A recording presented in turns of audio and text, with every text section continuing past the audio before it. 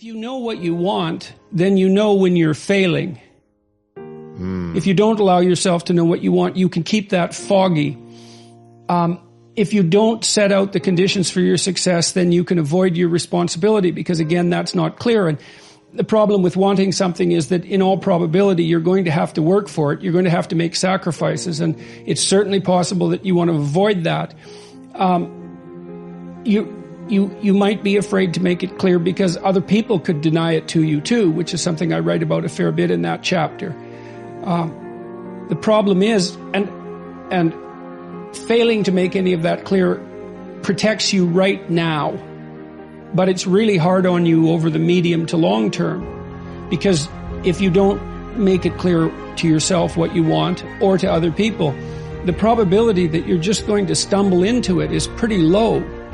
And you can put that off indefinitely day after day, but the problem with that is that you age while you're doing that, and there's obviously a price to be paid for that.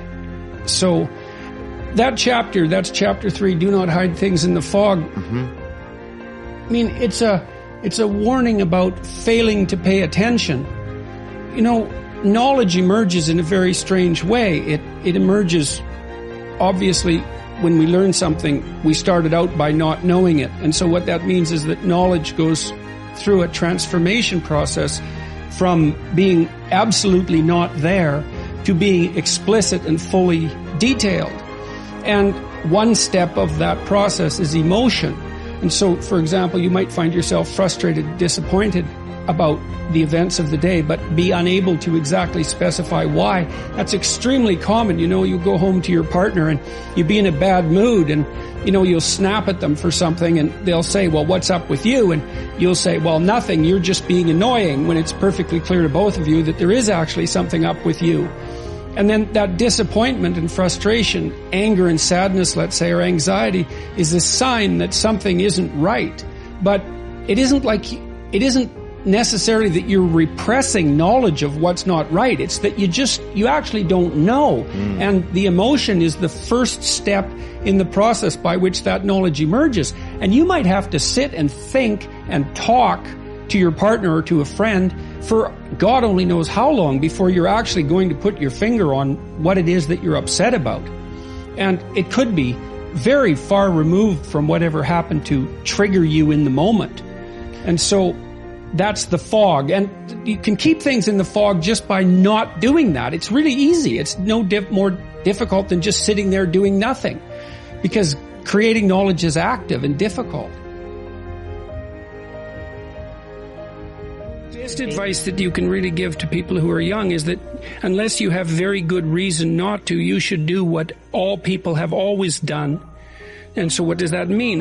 When I see my clinical clients, although I'm not practicing anymore, when I saw my clinical clients, I would evaluate their lives across a number of dimensions. Were they immersed in a network of friendships? Did they have a family? And that could be their family of birth, but also the family that they've produced, their own husband or wife and children, if they were of an age where that was appropriate. Did they have a career or at least a job? And was their job productive and matched well with their abilities and their ambitions? Were they educated to the extent that their intelligence and curiosity might demand? Were they in reasonable physical and mental health, independent of those other areas? All of those things need to be established, and you don't want to question them so much that you don't establish them. You might think of yourself as a rebel and someone who's particularly unique, and it's also possible that you are unique in one or more ways, but fundamentally speaking, if you don't do what everyone else does, then the probability that you're abdicating your responsibility and that you will miss out on something important is extremely high. So, you know, our culture, virtually every movie that's made for children now, you see this coming out of the Disney studios constantly, always concentrates on the special child who's got abilities that no other child has and is being crushed by society into being, unpleasantly normal. And there is a fair bit of crushing that goes along with being socialized, because part of being socialized is to become like everyone else. But you don't want to underestimate the benefit of that. It's very, very difficult to tread your own path, and you're only going to be able to do that in a limited number of areas. You blow apart the social routines, you'll find yourself out there in a domain of chaos that will overwhelm you, and that's not pleasant. You do not want that. Let's say you don't know what to do. Well, maybe you're high in openness, and so you're pulled in all sorts of directions, or maybe you're low in conscientiousness, or you're confused because you're anxious, or you haven't had any direction, you haven't had good mentoring, etc., etc. There's lots of reasons. Well, I would say, pick something, right? Pick something, a nameable goal, and then try to implement it. And what'll happen is, you'll learn a lot by trying to implement it, and one of the things you might learn is what a slightly better goal might be. You know, because if you try something diligently and you succeed or you fail, you're going to learn from the effort expended in the detailed implementation of the goal is going to inform you. It'll also transform you physiologically. It does that at a very basic level, neurophysiological level. You will be slightly different as a consequence of the attempt. And what that'll mean is that the next goal you pick will be a little more suited to you. And so it's this kind of pathway, right? It's like maybe the goal you should be attaining is here, but you don't know that because you're clueless, and so you aim there. Well, it's better than there, and it's not nothing. It's not cessation of movement. And, you know, if you're supposed to go there and you go here, but you walk diligently towards it, you're a little closer once you get to here than you were here. And it's this oscillating self-corrective process that leads you to the final star. And you have to be willing to engage in erroneous experimentation to manage that, but it is a self-correcting process. And so one of the things I always talk to my clients about is, well, let's try something, you know, and we'll reserve to ourselves the right to alter our trajectory. And then I would use as a corrective there, because you might say, well, how do you know when you're not just giving up, right? Instead of thinking maybe you need a different goal. And I would say, well, you can, if you're really concerned about your proclivity for self-deception, you can enter into a contract with yourself that you won't replace any goal you've set with a goal that's easier. And so you can switch your goal, but it has to be a little harder so that you check yourself against that tendency to withdraw and avoid and be self-deceptive. And that works like a charm. And if you do that with some degree of diligence, your goals will get better and more attainable, and you'll get happier too, because you don't experience happiness except in relationship to a goal. And that's really worth knowing. You know, and that's another thing to think about too. If your life is meaningless, well, you're not pursuing a valued goal. I mean, you might be depressed too, and sometimes that can be like an illness, you know, something that is really wrong with you. But a good rule of thumb is that if you find no joy in life, there's a very low probability that you're pursuing a goal that you regard intrinsically, like in the depths of your temperament, as worthwhile. And that's technically true, because we do in fact experience most of the positive emotion, let's say, that's associated with emotions like joy. We experience that in relationship to a goal. So, well, then you want to find a goal that regulates your negative emotion and that brings you a certain amount of positive emotion and that expands your competence as you pursue it. And you will experience that as meaningful. That's really what meaning signals. Meaning signals you're doing all those things. You say, well, that's not real. It's like, don't listen to the semantic chatterbox so much, right? There's levels of you that are far wiser than that. And you can watch what happens to you instead of noticing what you think. You really are your only comparison group, especially as you get older, because your life is so idiosyncratic and peculiar that I mean, look, you have to care what other people think. It's stupid to think otherwise, because you have to be social and you have to be aware of what other people are doing and all of that. So this is psychopathic individuality, but it is genuinely true that no one has your set of opportunities and limitations. And so the comparison just isn't real. It can't be sufficiently multidimensional. You know, because maybe you see someone who's I've I've met many people who are very, very rich.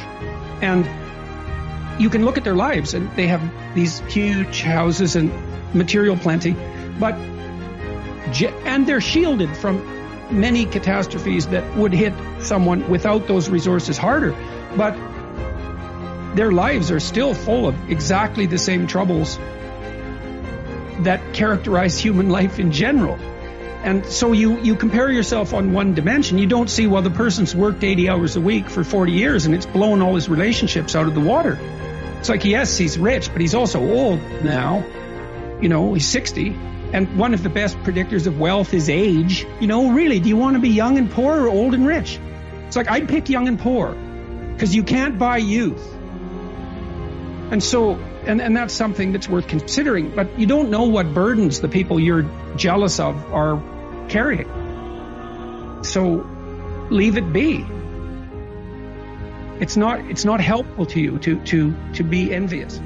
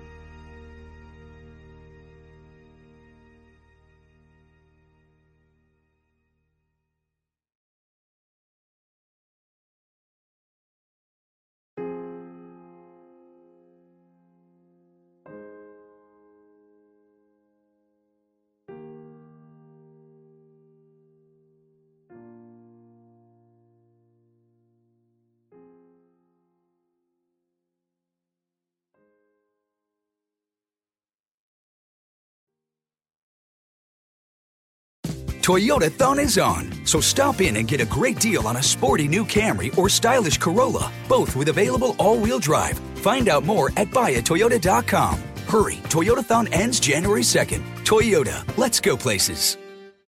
Why don't more infant formula companies use organic, grass-fed whole milk instead of skim? Why don't more infant formula companies use the latest breast milk science? Why don't more infant formula companies run their own clinical trials? Why don't more infant formula companies use more of the proteins found in breast milk? Why don't more infant formula companies have their own factories instead of outsourcing their manufacturing? We wondered the same thing. So we made ByHeart, an infant formula company on a mission to get a lot closer to the most superfood on the planet, breast milk. Our patented protein blend has more of the important and most abundant proteins actually found in breast milk.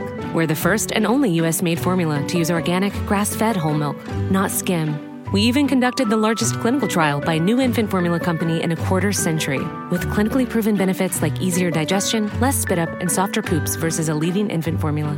And we make our own formula in the USA and our very own factories in Iowa, Oregon, and Pennsylvania. ByHeart, a better formula for formula. Learn more at byheart.com.